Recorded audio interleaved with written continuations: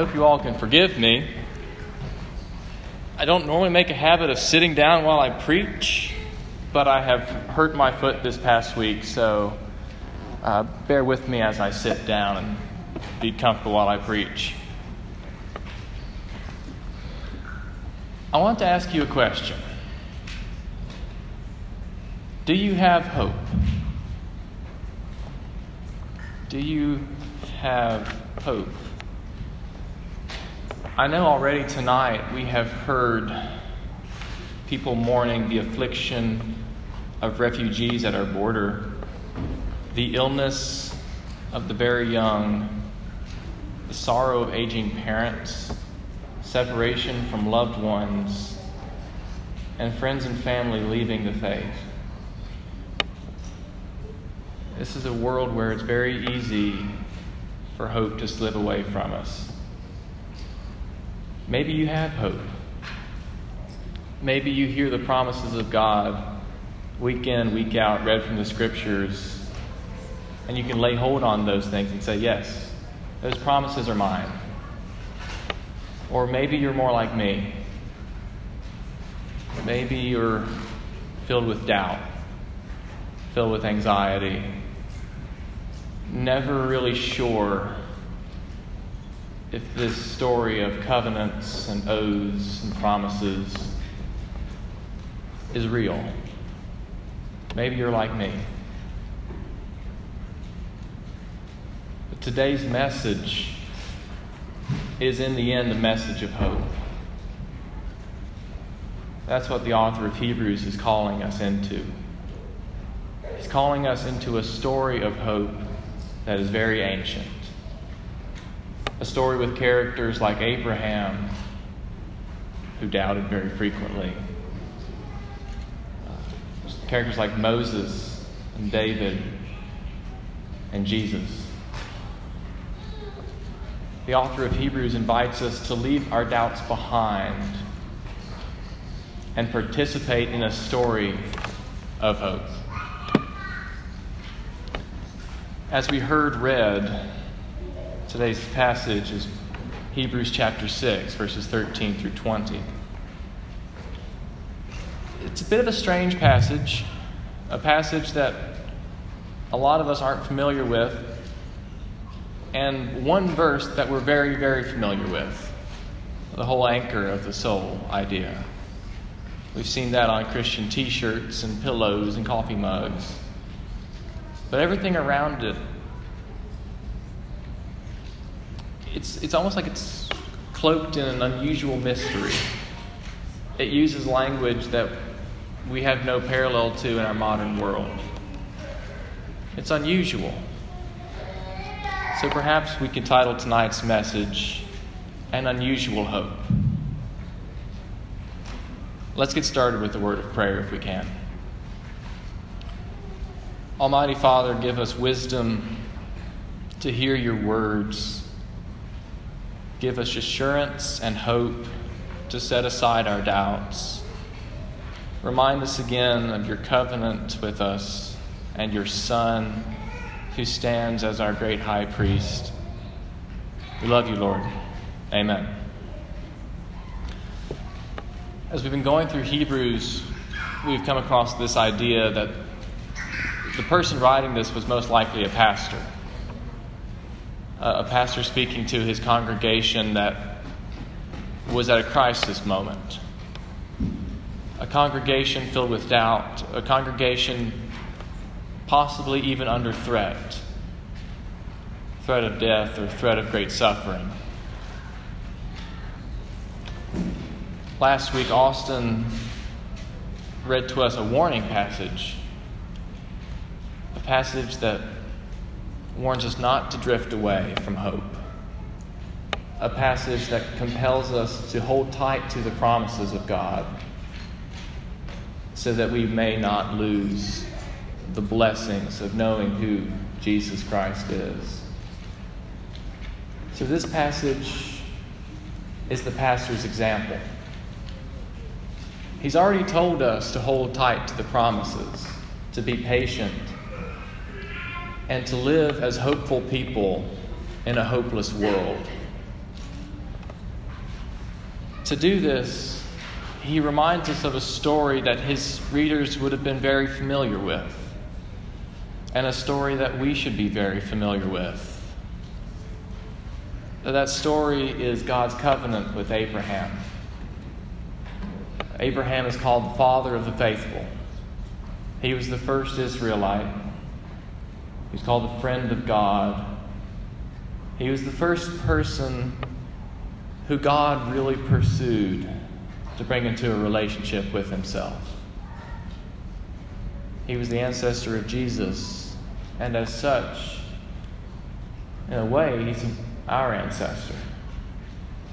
We who have faith in Jesus all look to Abraham as an example.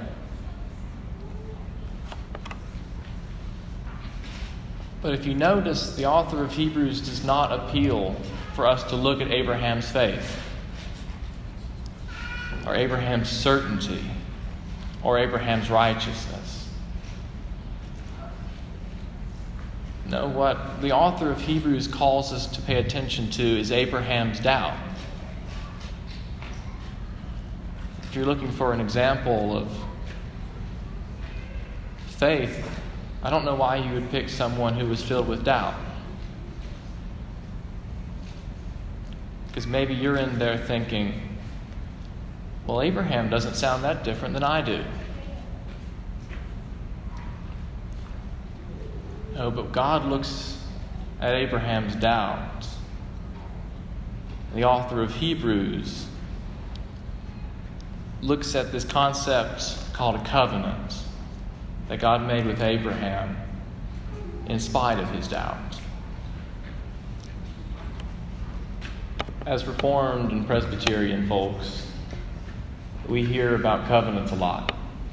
Every time we come to the table or we participate in a baptism, we sing songs about covenants. We read books about covenants. We have covenant theology and covenant seminaries and colleges. We hear the word covenant quite frequently. But I don't really know if we know what it means. It's one of those things where you hear something so often, you assume you know what it means without actually ever hearing what it means for the first time. In God's covenant with Abraham, Abraham would not have had this predicament. Abraham knew what covenants were. They're very familiar to him. But for us, covenants are very ancient. If we look at Romans and the Greeks, they didn't have covenants, at least not in this way. We have covenants today when we get married. It's a binding agreement between two people. But this would not have been the kind of covenant Abraham would have known. No, in order to find the kind of covenants that Abraham would have known, the kind of covenant that the author of Hebrews is calling us to remember, we have to go back to the Bronze Age, to places like Iran and Iraq, places far away and far removed from us in time, something that seems very foreign. The story of Hebrews 6 that the author invites us to participate in is the covenant of Abraham. And we see that very clearly portrayed in Genesis chapter 15. So you can turn there and read with me, or you can simply listen to what Genesis 15 says. After these things, the word of the Lord came to Abram in a vision.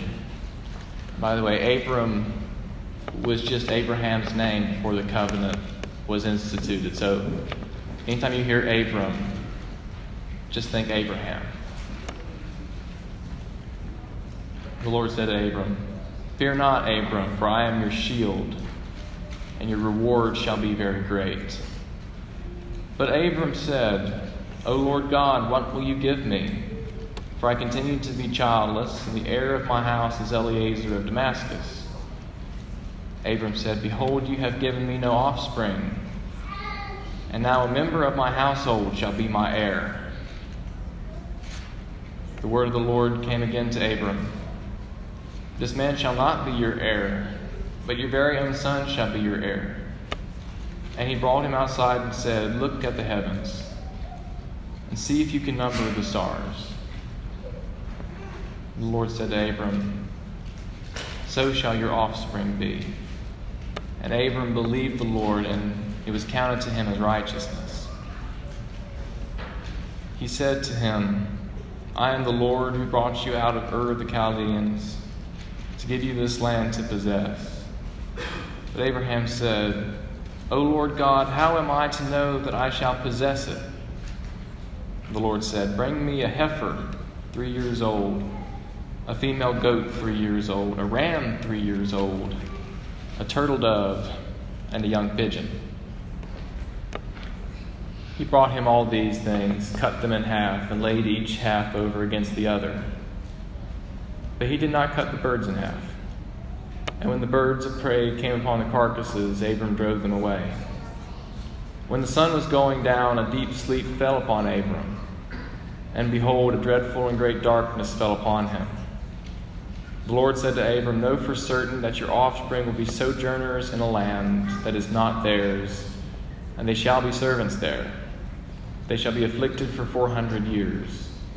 But I will bring judgment upon the nation that they serve, and afterward they shall come out with great possessions.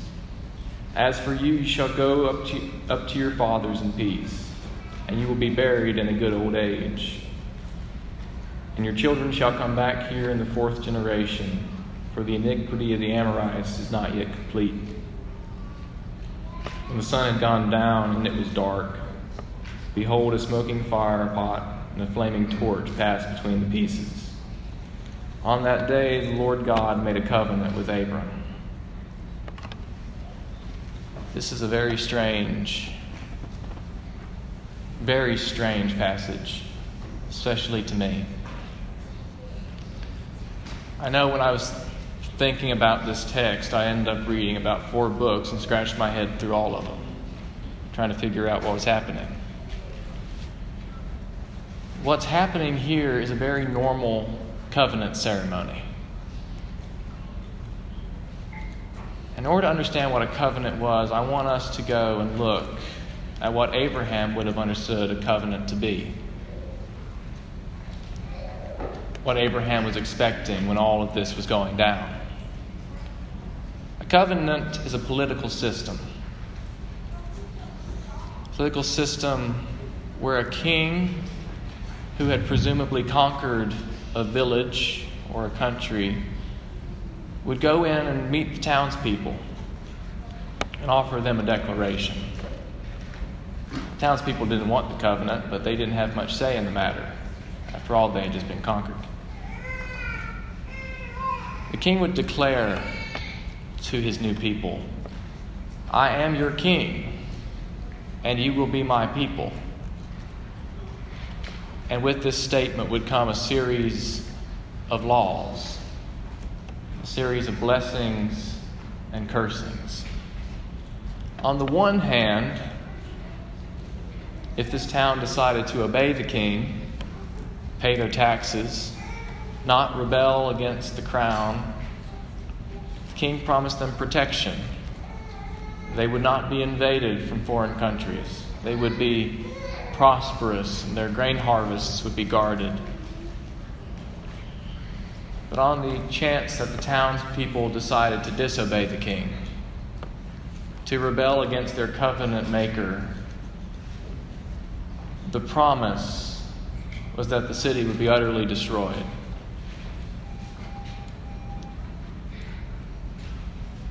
That's the whole point of this very grotesque, gory, and perhaps confusing scene of animals being slaughtered, cut in half, and left on either side of the road.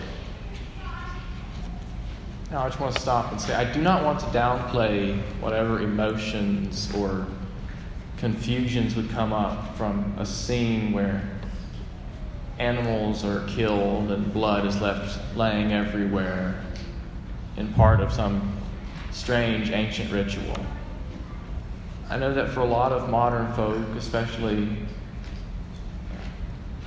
people who have high ethics about animals, this seems cruel.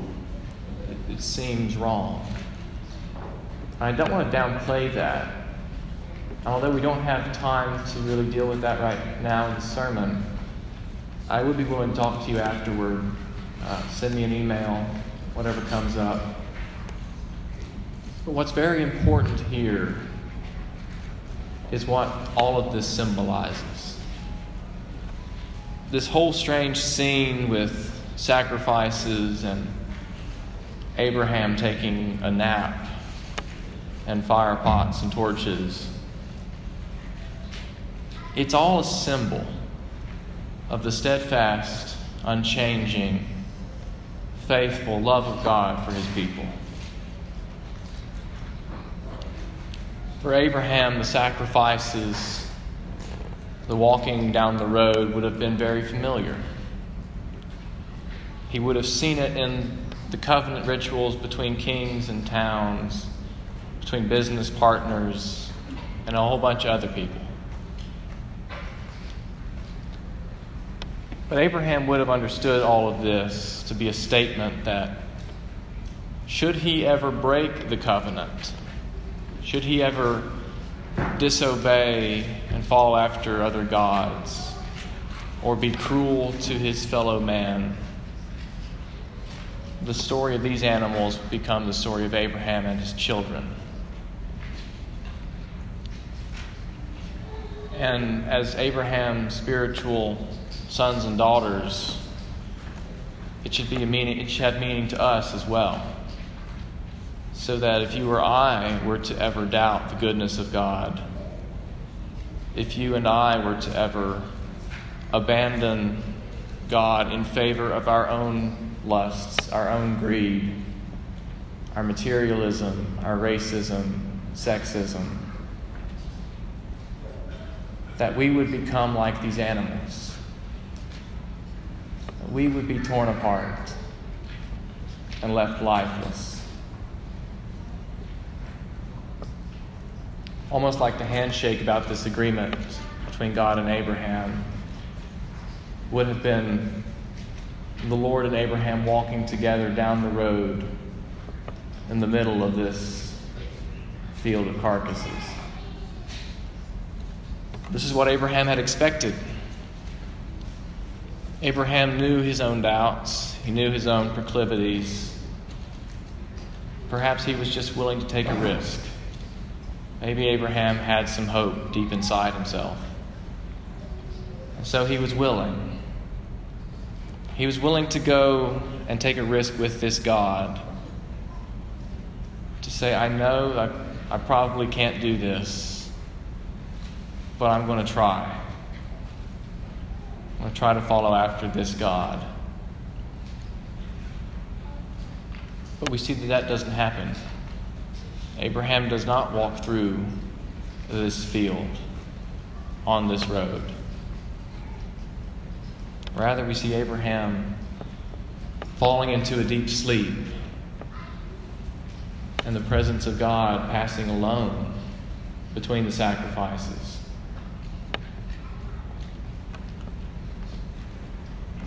I can almost imagine the Lord looking at Abraham's heart, knowing that if Abraham were to fail, this relationship between God and Abraham couldn't work. He looked at Abraham's heart and saw all of this doubt and said, no, it can't be him. Maybe he looked past Abraham to Moses and said, it can't be Moses. To David and his bravery, or Solomon and his wisdom. To Peter and his zeal, or St. Paul and his intelligence. Maybe he looked at me. When he got to me, he said, no, can't be him. He won't obey. The Lord God knew that people like you and like me are more apt to be selfish and follow after what we want than to be loyal, to follow after what He demands. The only option for us was to receive the curses of the covenant. It was to be like these animals. But the Lord was not willing for that to happen. When the Lord looked and looked for someone to stand in Abraham's place, and He found no one, the Lord said, I will take Abraham's place. And I don't know if you realize it, but this is incredibly just preposterous. No king has ever been so committed to his people that he would say, if you break the laws, I will be punished. I can't imagine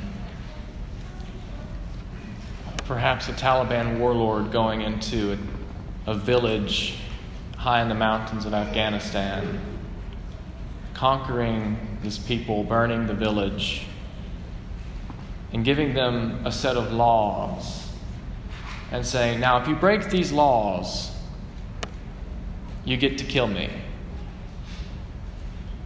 That's unheard of. Certainly Abraham had never heard of it. None of the covenants he had ever seen would have worked like that.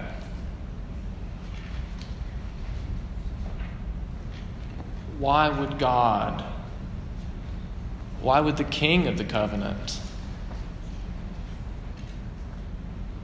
willingly take the curse of a people who he knew would fail? It's because he loved them. God loves people who, like Abraham, are filled with doubt. He loves people like you and me and all of our varied shortcomings. He loves us. And how greatly does God love us? He loves us to the extent that He would rather take up all the sufferings that we deserve, all the curses of the covenant that He has made with us, and He willingly suffer those Himself, than to see His people turned away. Moses tells us in Deuteronomy chapter 21, verse 23, and Paul reminds us later in Galatians, cursed is the one who hangs on a tree. When you and I fail to treat our spouses well, when we cheat out coworkers from benefits that they deserved out of our own greed, when we abandon children at the border as unimportant, when we look at our neighbor of a different skin color with suspicion, perhaps with anger, we deserve to be cursed, to be abandoned by God and hung out on a tree, left for dead. I don't want to downplay that. I don't want this to be simply something we affirm of our membership vows at the church. Yes, we are rightly deserving of His wrath as we move on to other things. This is real. This is very heavy. Because I think deep down we all know that that's what we deserve. Because we all know our sins and our shortcomings. But at the end of the day, God would not have that. Because He loved us so greatly that He took the curse upon Himself. He was the one who was hung on a tree. He was the one who was abandoned and cursed, so that we would know what it was like to experience the blessings and joy of knowing God. Where do we see that? Where do we see a God cursed and abandoned on a tree? We see it in the cross. We see it in Jesus Christ. And that's the hope that the author of Hebrews is calling us into.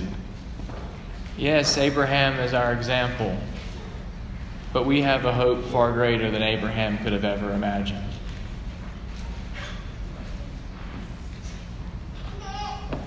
The author of Hebrews says, we have this as a sure and steadfast anchor of the soul, a hope that enters the inner place behind the curtain,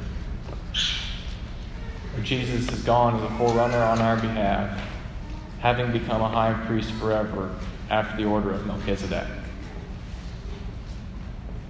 The hope we have is that when the covenant and our failure to keep the covenant demanded blood, demanded vengeance,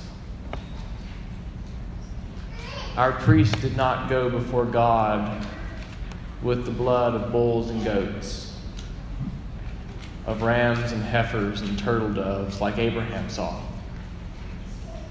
But at the same time, he did not go before God with the blood of people who deserved to have their blood shed. He doesn't go before God and say, look, here's the head of all these ungrateful covenant breakers. No, he goes deep into the temple, right in the very presence of God, and says, Father, I have stood on their behalf. The shame that they deserved, I've taken. The curse that they deserved is mine. The blood that they owed, I give you mine in its stead. And that's why we hope. That's the anchor dropped deep beneath the waves. That no matter how much the world changes, no matter the sufferings we see, the cross doesn't change. The covenant does not change. Because of these things, the fact that God loves us, in spite of who we are, will not change.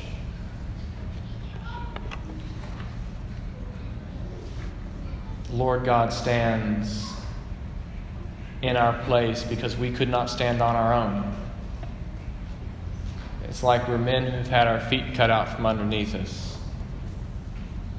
And Jesus on the cross comes and picks us up so that we're not just hobbling along, but we're standing on His 2 feet now.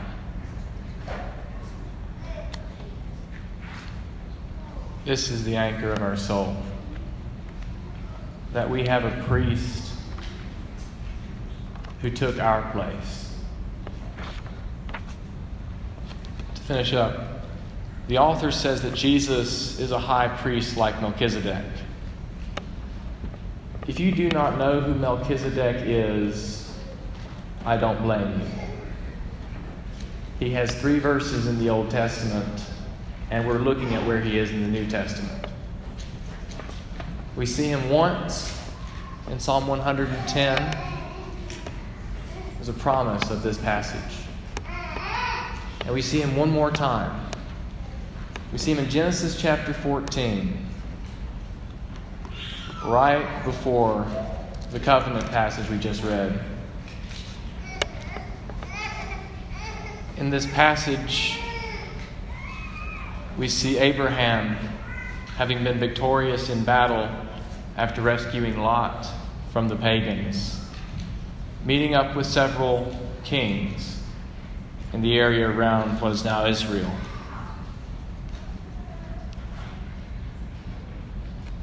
One of these kings in verse 18 is a man named Melchizedek.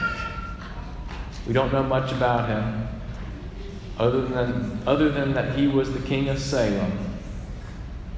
And he was a priest of the Most High God, and he spoke on behalf of God to Abraham. When the author of Hebrews is calling us into the story of Abraham and calling us to see Jesus as the true and better Melchizedek, what he's offering us to do is to stand here in this passage. Listen to what Moses says. Melchizedek, the king of Salem, brought out bread and wine to Abram, for he was the priest of the Most High God. Melchizedek blessed Abram and said, Blessed be Abram by God Most High, the possessor of heaven and earth. And blessed be God Most High, who has delivered your enemies into your hand. When we doubt, like Abram doubted, when we're facing great struggles, like the battle that Abram was fighting, the author of Hebrews invites us to stand in Abram's place, because Jesus now stands in Melchizedek's place. So when you and I are doubting, we must go before the King of Jerusalem, the King of the church. Not to cower at the covenant giver who's threatening us with death and destruction, but we must go to the King to receive the hospitality of a feast of bread and wine. We must go to the priest who leads us in the right way to worship as God's covenant people. And we must go before the prophet and hear the blessings given from God to you, his church. We stand as we feast on bread and wine. Perhaps Jesus would say to us something like, Blessed be my church, by God Most High, the possessor of heaven and earth. And blessed be God Most High, for he has delivered you from the hands of your enemies. So let me ask you, do you have hope? If you do not, this is the place where you should come. The place where the King of the covenant wishes to serve you as a servant and to give you hope. Blessings to you all.